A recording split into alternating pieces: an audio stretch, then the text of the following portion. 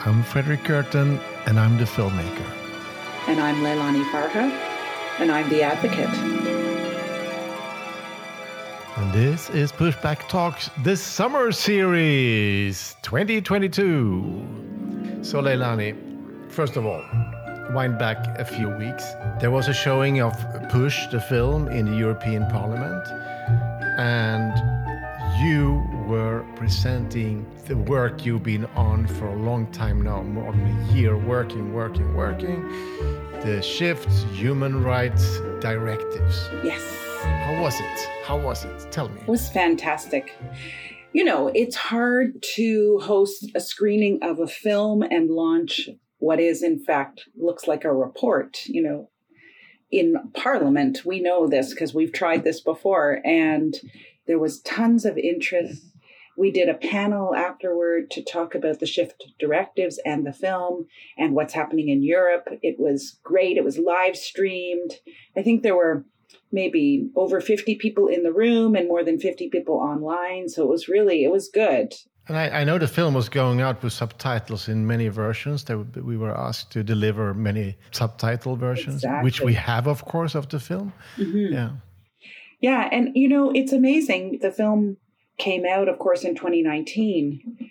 But the relevance, it's more relevant now in some ways. People are catching up to the film, which is interesting, right?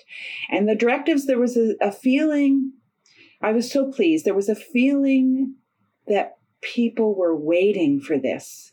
Solutions. What can governments do to stop this in its tracks, this financialization of housing? So, and really embracing the human rights framework. It's super cool. We're in it's a different landscape. I think what you are doing and your peeps are doing, Leilani, is really cool. And I think because you're delivering language and tools to, also for politicians, ambitious politicians and activists and others to be able to say, okay, hey, what do you say about this? Shouldn't we agree on having this as a platform? And it will be easier for people to move it. And then also, because the industry will always come with their propaganda language that will always sound really nice, but then you can check their language with your directives, and then they will say, oh, doesn't fit. Yeah, exactly. I've already been approached by some people who are working with investors of different types in the housing market, and trying to figure out how they can use the directives in their relations with investors. So this is very cool. And I always anticipated the directives would be like a provocation to provoke a conversation, to provoke a different way of thinking, and I think that's the effect they're having already. And this is very early days. I haven't even really rolled them out in any significant way yet. And our dear listeners of Pushback Talks, this autumn coming up, fall coming up. Well, don't think about now. We're going to enjoy the summer. But anyway, there will be a time when the summer is not more. And then we will dive deeper into these directives to really understand what Leilani and her team has been shaping. And so we'll be looking forward to that. But now, as this is a summer series, we try to bring out interesting stuff from what we've done during the year. And we're actually going to start with China, because we did an episode called Can the Communist Party in China Save Capitalism? I like the title because China is, it's this communist party, but it's also a very brutal, raw capitalistic society. It's even rawer and more brutal than, let's say, the Nordic social democratic societies or France or Germany or others.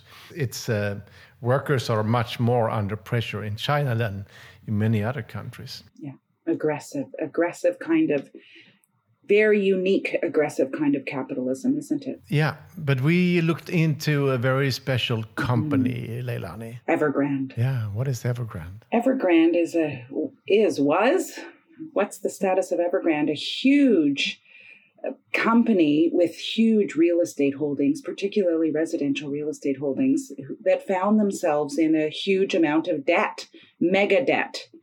And they weren't going to be able to pay off this debt, they were looking at bankruptcy, putting a lot of people in very terrible circumstances, people who had purchased units that hadn't even been built yet.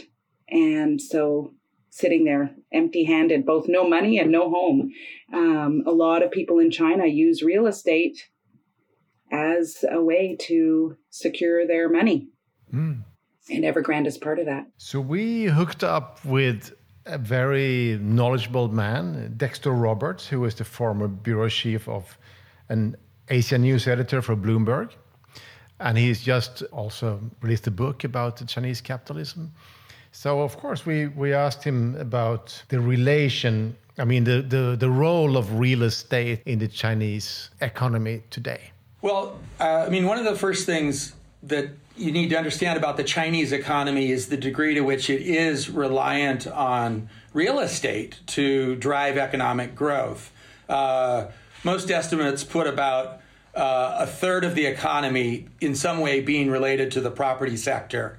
And the other thing to know about China's economy and also the property sector is it's very, very indebted. They've built up huge amounts of debt from years, more than a decade of high levels of investment, and they're starting to get very worried about this. So, the property sector is the most indebted part of the economy, and the government has decided that that's not good for long-term growth. Can I just stop you there, because I'm already a bit mind-blown. Did you notice, Leilani, that 1/3 of the Chinese economy is real estate? I did. I wrote it down. We know China from producing tons of stuff that we consume. But this is real estate is, of course, for internal use in some way. So, Dexter, and what does it mean that this big part of the Chinese economy is real estate? Well, from China's perspective, it means that there's a great degree of instability in the economy. They also, not only do they rely a lot on real estate, but real estate is they build more real estate than they actually need. So we have an issue with upwards of 20% of apartments, for example, being vacant in China. Most people do have their own homes, but there's also a lot more that actually aren't even filled yet. And this is a problem. So the Chinese housing crisis is a backward one. We were reading some numbers, I don't know how to check them, but that between 60 and 90 million empty apartments in China, it sounds insane. Yeah, it's a very, very large number. The other thing to keep in mind is that because your average Chinese person doesn't have a lot of investment opportunities, the capital accounts in the economy are closed. There's not a lot of investment elsewhere. I think it's 90% of household wealth is put into housing. So a lot of people have more than one apartment, and this has been fine because real estate values have gone up for years and years. As long as they keep going up, everybody's happy. The Chinese government's happy because the economy keeps growing, and the Chinese people are happy because their savings keep going up. And the fear is that will change. We Leilani, have been talking about capitalism on steroids when we talk about the housing sector and the real estate sector in the Western economies, but this sounds like it's on some extra strong steroids, the Chinese economy, Leilani. It does sound like it's on steroids, it makes me think about the inequality that must exist in China, because I know that huge portions of the population are living in deplorable housing conditions in what I think are called villages, like urban villages. And obviously those households can't afford to invest in real estate or can't afford to purchase fancy homes in these skyscrapers. So if you've got 60 to 90 million vacant homes, that suggests that there's some segment of the population that can invest, and or that there's overproduction at the wrong level. In other words, things are being produced that actually don't meet the need of people at the lower end of the economic spectrum. That's absolutely true. The average housing price as a multiple of annual household income in Beijing and Shanghai is about 25. So 25 times what they would earn in a year to buy for an apartment. And that compares to, I think it's something like 8 times in London and maybe 7 times in New York, which are cities that obviously aren't known for cheap prices. So we're talking about extremely expensive apartments in the cities. As you say, a very large portion of the population is in substandard housing. We have the world's largest internal migrant population of almost 300 million people. And they, for a variety of historical reasons and reasons today, are really treated as second-class citizens. And as you point out, yes, there's a lot of housing out there, and it's not accessible to them in almost all cases. But then the crisis right now is not about these 300 million migrant workers in China. It's about the middle class who are sitting with their investments and about to lose them. And then also in the bigger part of the business community and the government, I guess, if Evergrande can't pay their bills, it must be.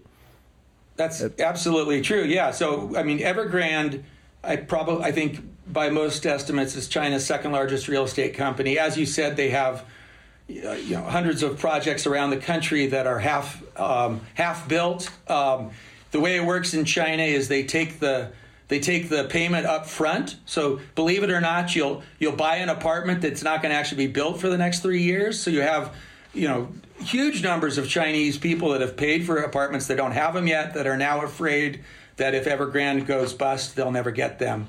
Evergrande owes $300 billion.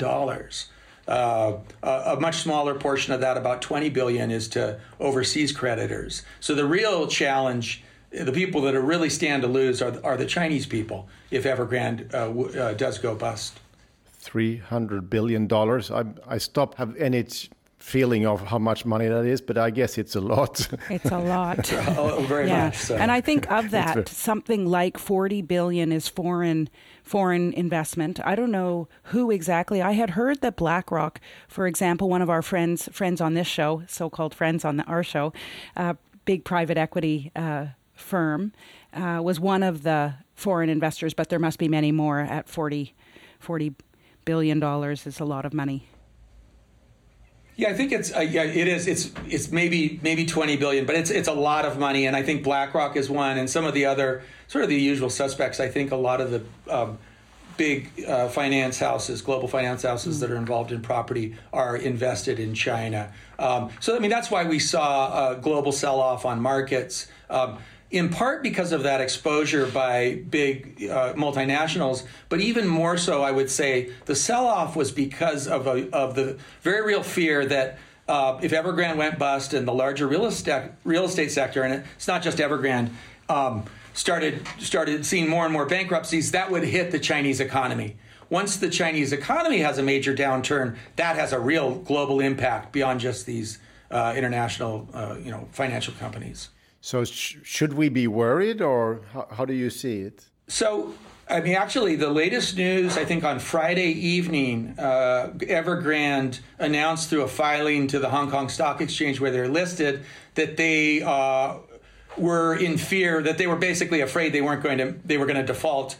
What happened very quickly was the Guangdong government, which is the provincial government where Evergrande is based down in the south of the country near Hong Kong, immediately issued a statement saying, we are in consultation with Evergrande and we're going to try to work with them on risk and make sure operations continue as normal. So this just is a reminder of the degree to which the Chinese government, both the provincial government and the central government in Beijing, is worried about the fate of Evergrande and the fate of the larger real estate sector. So I think the short answer is we don't need to worry yet. China has so much riding on the continued growth of the real estate sector that they're not going to let such a high-profile company implode in a way that would hurt the Chinese economy very, very badly. I'm interested in the government's response to this Evergrande situation because, I don't know that much about China. I read the news like anyone else, and I keep seeing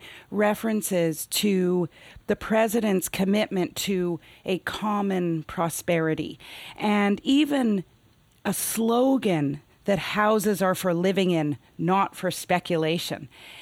So I'm wondering, I think those are interesting concepts there, the idea of common prosperity and the idea that houses aren't for speculation. I mean, those are things that actually resonate with me as a human rights lawyer and advocate.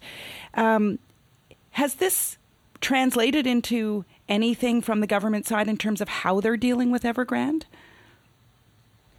Well, I would say that, I mean, there's really two major reasons why they're trying to solve the issues of Evergrande. And one is the one I already mentioned, which is the excessive debt levels, which potentially is destabilizing for the whole economy, particularly if these big companies like Evergrande start going bankrupt. But the other one is the one you just pointed to, which is what Xi Jinping does indeed call common prosperity. And this, which in its simplest form is an effort to try to make the economy fairer and deal with some of these extremes of inequality that are now very, very much alive and becoming more severe in the Chinese economy. Housing is one of what the Chinese government likes to refer to as the three big mountains. And these three big mountains is housing, education costs, and also healthcare costs. And they are seen, and indeed the government is right, as contributing to these issues, the problem with inequality. So I think, yes, I mean, I think there is an equally important motivation by Beijing, which is to try to bring down housing prices and along with this very real debt issue. Because I'm starting to think about the parallels to, I mean, the great financial crisis here in 2008, and I mean, where you're sitting with a lot of normal people investing, buying 1 or 2 or 3 apartments, putting their savings there, and then of course you have this big scale, big operators that are the ones who can make a deal with the government when there is a crisis, which, I mean, the American government and many governments around the world helped their big banks and financial institutions to get out of it in some ways, but they didn't really help the small people when the ordinary people so in the U.S. like 30 million people lost their homes. Do you think this is something that can happen in China also? Because if the value drops of the housing market, it will mean a lot for those ordinary people who had invested. I think there's the Chinese government is facing this great conundrum because really since the global financial crisis in 2009, they have moved to this economic model, which is primarily driven by greater and greater investment, some 45% of GDP. And a very large portion of that, maybe a third of that, is real estate investment. So the economy rises and falls with the real estate market, and they know that. So they do want to bring down prices. They realize that this growing inequality, wealth inequality, is potentially socially destabilizing. People are very upset about it. But they also are in this very difficult situation. If they crack down too hard on real estate and try to bring down prices too much, it's going to hurt the overall economy. That will hurt the standing of the leadership, the Chinese Communist Party. And of course, that will hurt the people as well. So they want to bring down prices. They want to deleverage and bring down debt. But on the other hand, if they do it too quickly, they're going to actually hurt the economy and hurt the people as well.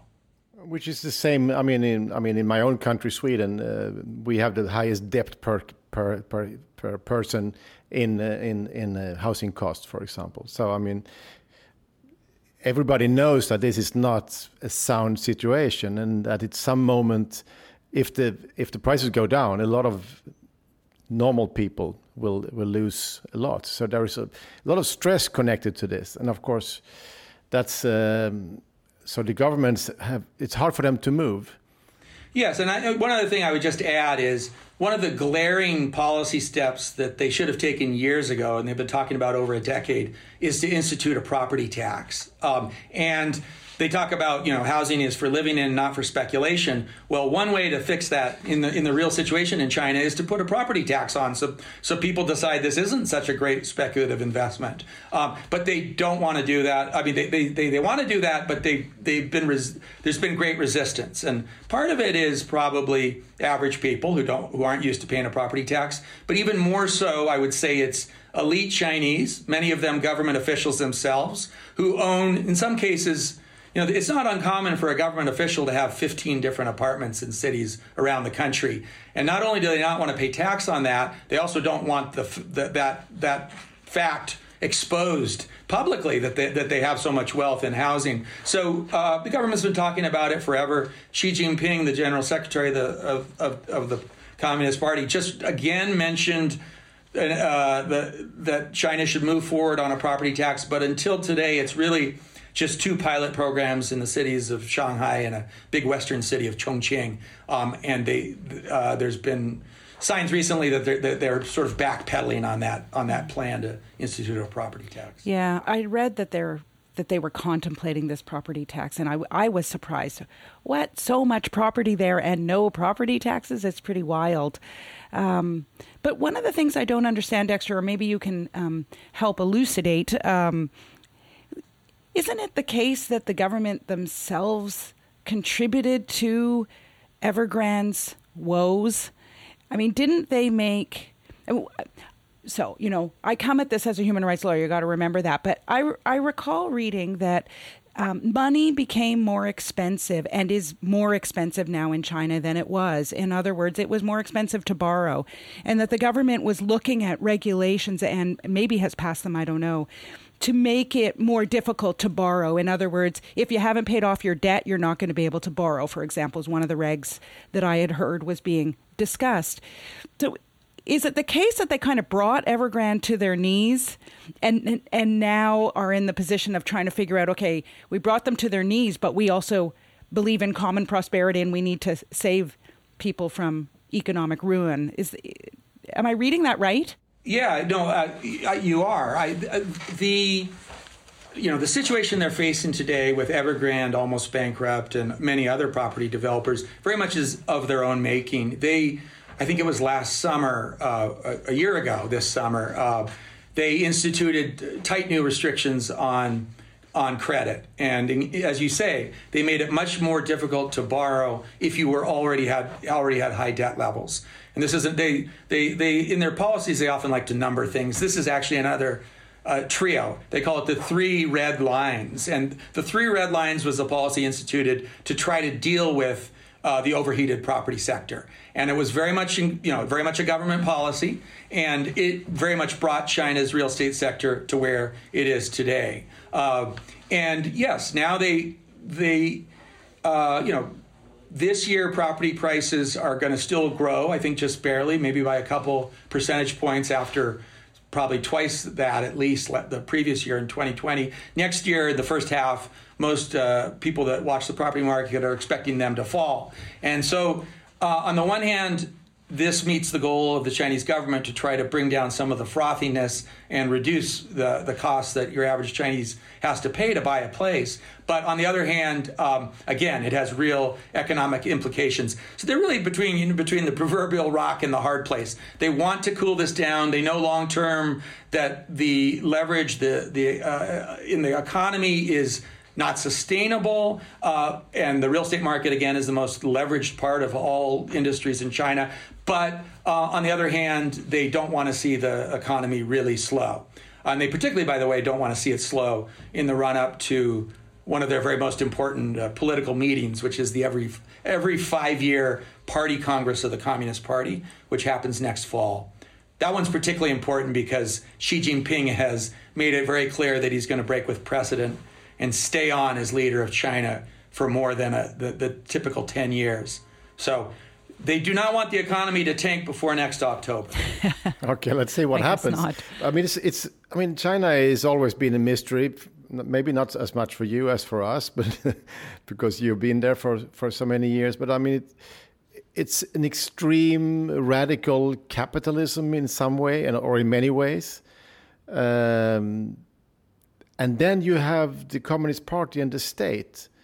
So, I mean, we also in the West have a big problem with an extreme capitalism that is creating this big divides in our societies. It's, I mean, the same thing that they are in some ways are also up against right now. But do you think that this fact that there is a very strong state that can just do what they want, can they solve things better in China? Can they get out of this? They can make big dramatic moves, and they can order, the banking system is almost 100% state owned. They can tell banks, we don't want these property companies to default. Actually, we decided that the deleveraging push has gone too far. Loosen up the spigots and lend them more money. So they have these abilities that we certainly don't have in many other countries around the world. But I think long term it doesn't solve this problem again of this conundrum of becoming the economy becoming so reliant on investment, which has to do with the fact that it's so state run and trying to create a more sustainable. They want a more household consumption driven economy. So most of the economy is again driven by investment, as I said, a lot of that through lending by state banks. And on the other hand, the households don't typically have enough money, in part because of the vast inequalities, wealth and income inequalities. So you've got a large proportion of the people, as the Premier Li Keqiang said last year, famously or infamously, they have 600 million people that live on 1,000 renminbi a month, which is about less than $160 a month. So they have a very large number of poor people as well. So that's I'm not sure I'm answering your question, but I think that they can take moves. They can make dramatic moves, for example, to save a company like Evergrande. But can they actually deal with these longer term issues and imbalances in the economy? That's not so clear. Yeah. Dexter, I've seen some documentaries and images of these kind of new built ghost cities around China, and I guess that Evergrande is a part of that, building those cities. Have you been to any of these places? I have, yeah. I've been to a number of them. How is it? So it's very strange. So the one I went up to in Inner Mongolia, which is north of Beijing, which is one of the more famous ones, the only people they could convince to live there were local government officials. So they thought so, but a lot of the local government officials refused to move there. So a very interesting experience you would see. They moved the city government there. They moved all the functions of the city government. And at the end of the day, and I was there at the end of the day, these big buses pull up outside the local courthouse and in the local government offices, and all the local officials get in them and get on their buses to go back to the city where they actually live, which is the old city, which is it's quite a sight. And all the buses drive out, and then the city is really a ghost town for the night. The interesting thing is, so as I said, I mean, some government officials, some wealthy people will have maybe a dozen apartments around the country. They want a couple in Beijing, a couple in Shanghai, one back in their hometown in the province. So you have a situation where there's a lot of vacant apartments, obviously, as we're discussing. That doesn't necessarily matter if the people, if housing prices keep going up. They're seen as a repository of wealth for whomever owns them.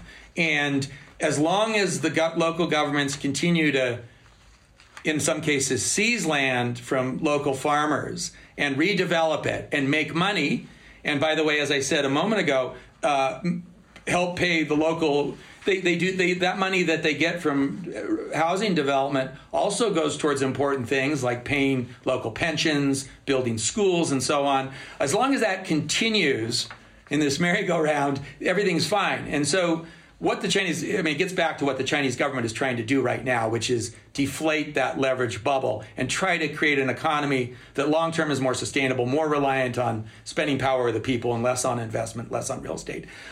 That's where it becomes a problem, because they want to deflate the property values to a degree, become more affordable. They want to wean the economy and off to a degree off its reliance on ever more building. But at the same time, they can't go too far, or they'll actually derail the economy, and people will see the values that they put into these apartments lost overnight. In my film Push, where Leilani is featured, we meet with a leading sociologist, Saskia Sassen, in London, and she talks about, why there's all these empty buildings, also in New York, empty apartments, and she explains that there are assets in a financial game, so it doesn't really matter if somebody lives there or not.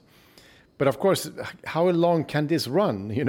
With a lot of empty assets. At some point, if you see a big city out in the Chinese desert and nobody lives there, is that asset still worth something? It's a bit strange. I think it makes my head go a bit fuzzy. I can't, one can imagine the value of an empty condo building in the heart of Manhattan. But I've been to similar ghost areas in Egypt, for example, where they are just simply depositories for cash, investment, it's personal pension fund, that kind of thing. And it's in the middle of the desert, nothing there, no vibrancy, no city, nothing to give it value beyond the land that it's on which it sits. It's a bit mind-boggling. To me, it's like such a stark representation of the capitalism that we're living with right now. And that, as Frederick said, that governments have allowed this to happen. I agree. Yeah, it is astonishing. And the place I just mentioned in Inner Mongolia is really in the middle of nowhere, out on this. It's not desert, it's steppe, but there's nothing there. There's no reason to have a city there. And they have a perfectly fine city already, which is where people still want to live. Do you think people ever will come and live there? Well, the hope is that they'll fill them up. And the example that people bring up is, way back decades ago, they started to build a vast new city across the river in Shanghai called Pudong. And people said, this is a white elephant, they're crazy. And now it's a vibrant, new, very important part of one of the most important, vibrant cities in China. But that was right next door to Shanghai with centuries of history as a vibrant city and economically growing. And this is something different, I think, now.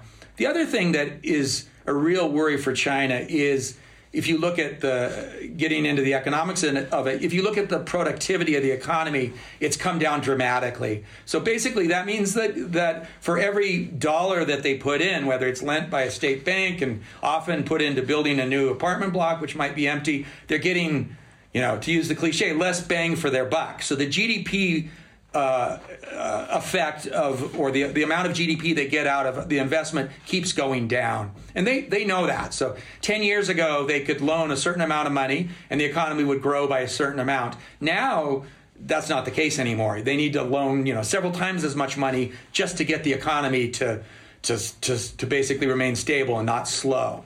And that's because of this declining return on investments. That's because ultimately they've built too many things that aren't really economically productive. And so this is a real concern of the government. And they're aware of this in China, but they haven't figured out a solution to it. So extreme capitalism killed communism. Or whatever it is. I'm not too happy with labels, but it's a bit weird. So to sum up this, it's been amazing to have you here with all your knowledge, and I hope a lot of people will read your book, The Myth of the Chinese Capitalism, because I think you're touching upon a lot of these things here. So where shall we see China go now, the coming years? I think there were hopeful signs in this push for common prosperity, and this very openly stated awareness by the leadership that the growing inequality is a problem. But if we look at sort of the policies that they've taken, bringing down the real estate sector is important and needed. It's just very difficult.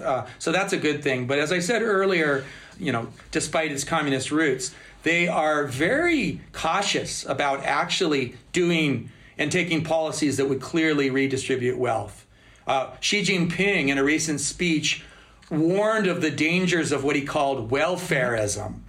So he's talking about common prosperity. He's also saying welfareism just the worst. I mean, the absolute stereotype of a capitalist saying, the dangers of welfarism and providing so much support that people don't want to work. And he actually said this in a speech. Wow. So I think there's a real there's a gap between some of the rhetoric we hear from them and their actual policies. And then one other thing I just say quickly, which we haven't talked about, but which is a huge issue, is the aging population. The fact that if the workforce is shrinking, there's huge new costs for families and local governments to pay for elderly people. And this is going to be a big economic drag as well. And this is something that is really most demographers think it's going to be impossible for China to reverse this trend, which is a rapidly aging population at a point when China's not a very wealthy country, what other people have referred to as getting old before it gets rich. And this is something that's going to be a big drag on the economy. And frankly, it makes things like dealing with the real estate sector even more complicated going forward. It's so interesting because, I mean, the debate and the view on China, I mean, in the political debate in Sweden or the US or wherever, it's like the Chinese are coming is basically what the signal is in the media. But you're actually describing a weaker struggle. China that are stuck with its own huge problems. Absolutely. I mean, I've been a skeptic on this thing that global investment banks have repeated like a mantra about how China is poised within a decade to overtake the U.S. as the world's largest GDP. There's plenty of reasons to think that might actually never happen because of these issues, these core challenges they face. Even if China does exceed the U.S., it's also possible that that it might fall back in terms of GDP. And finally, the third point, so what if the GDP exceeds the U.S.? They have these huge problems with inequality, with people. They announced that they solved the problem of extreme poverty, which perhaps they have. They've done a very good job in dealing with some of the extreme poverty issues. But there's still huge numbers, 600 million people at least, according to the premier, that are living in near poverty. And so these are all things that could indeed, I think, make China. I think you're right. I think there are fears in this sense that China's poised to take over the world, and I don't think that's what's coming at all. Well, thank you, Dexter. Interesting thought that you think that the Chinese are not going to take over the world because this alarm is going on all the time. It's good with perspective and knowledge. What do you say, Leilani? Mm-hmm. Very interesting. I like a different perspective. Yeah. And, well, this was Pushback Talks, and we will be back soon again every second week so that we will release a new episode, also from our summer series. But first of all, I have to share some news with you, Leilani. Oh, please do. We have listeners in many countries. This is one of the cool things with this podcast because it's a global issue and we have listeners all over the world. But now we have 141 countries. Wow. 141. Moving up in the world. Yeah, it's cool. I mean, we still have some way to go before we can kick UN in the butt, but still we will we'll try to. Some of the newcomers on the podcast, listeners like download, so it's Gibraltar, St. Vincent and the Grenadines, Seychelles, Bhutan, Iraq, Afghanistan, Bahamas, Botswana. I mean, I could say more, but it's incredible. It's kind of cool. It's very cool. So you listeners out there, you're all welcome. And if you have somebody in the country that you don't think listen to this, tell them about the podcast. As you know, there is no commercials going out there, and we don't have any promotional power. And how big is our budget, Leilani, for this podcast? $0. Well, oh yeah. Oh shit. Yeah. We're doing it for free. Remember? We are doing it, and we have a lot of people working with it, and nobody really gets paid for this work. That's right. It's a bit crazy. And what are our pledge to our friends? That we keep going? Well, I think maybe our friends should pledge to us. Oh, yes. Because we have... Now you're talking. We have something called... Oh, the Patreon account. Yeah. We do. How many Patreons do we have now? Over 40? Yeah, around 50. Fantastic. We need more. And that's people who are sending some little money every month to us. And for all of you who are in there, we are so grateful, but we need more. So if you have more friends, tell them to come in and support the podcast. Leilani, this was the story about the Chinese capitalism that the Communist Party is going to save. Next week, we're going to dive into a new story. So, hasta la vista, hasta luego, see you soon. See you next week. Ciao.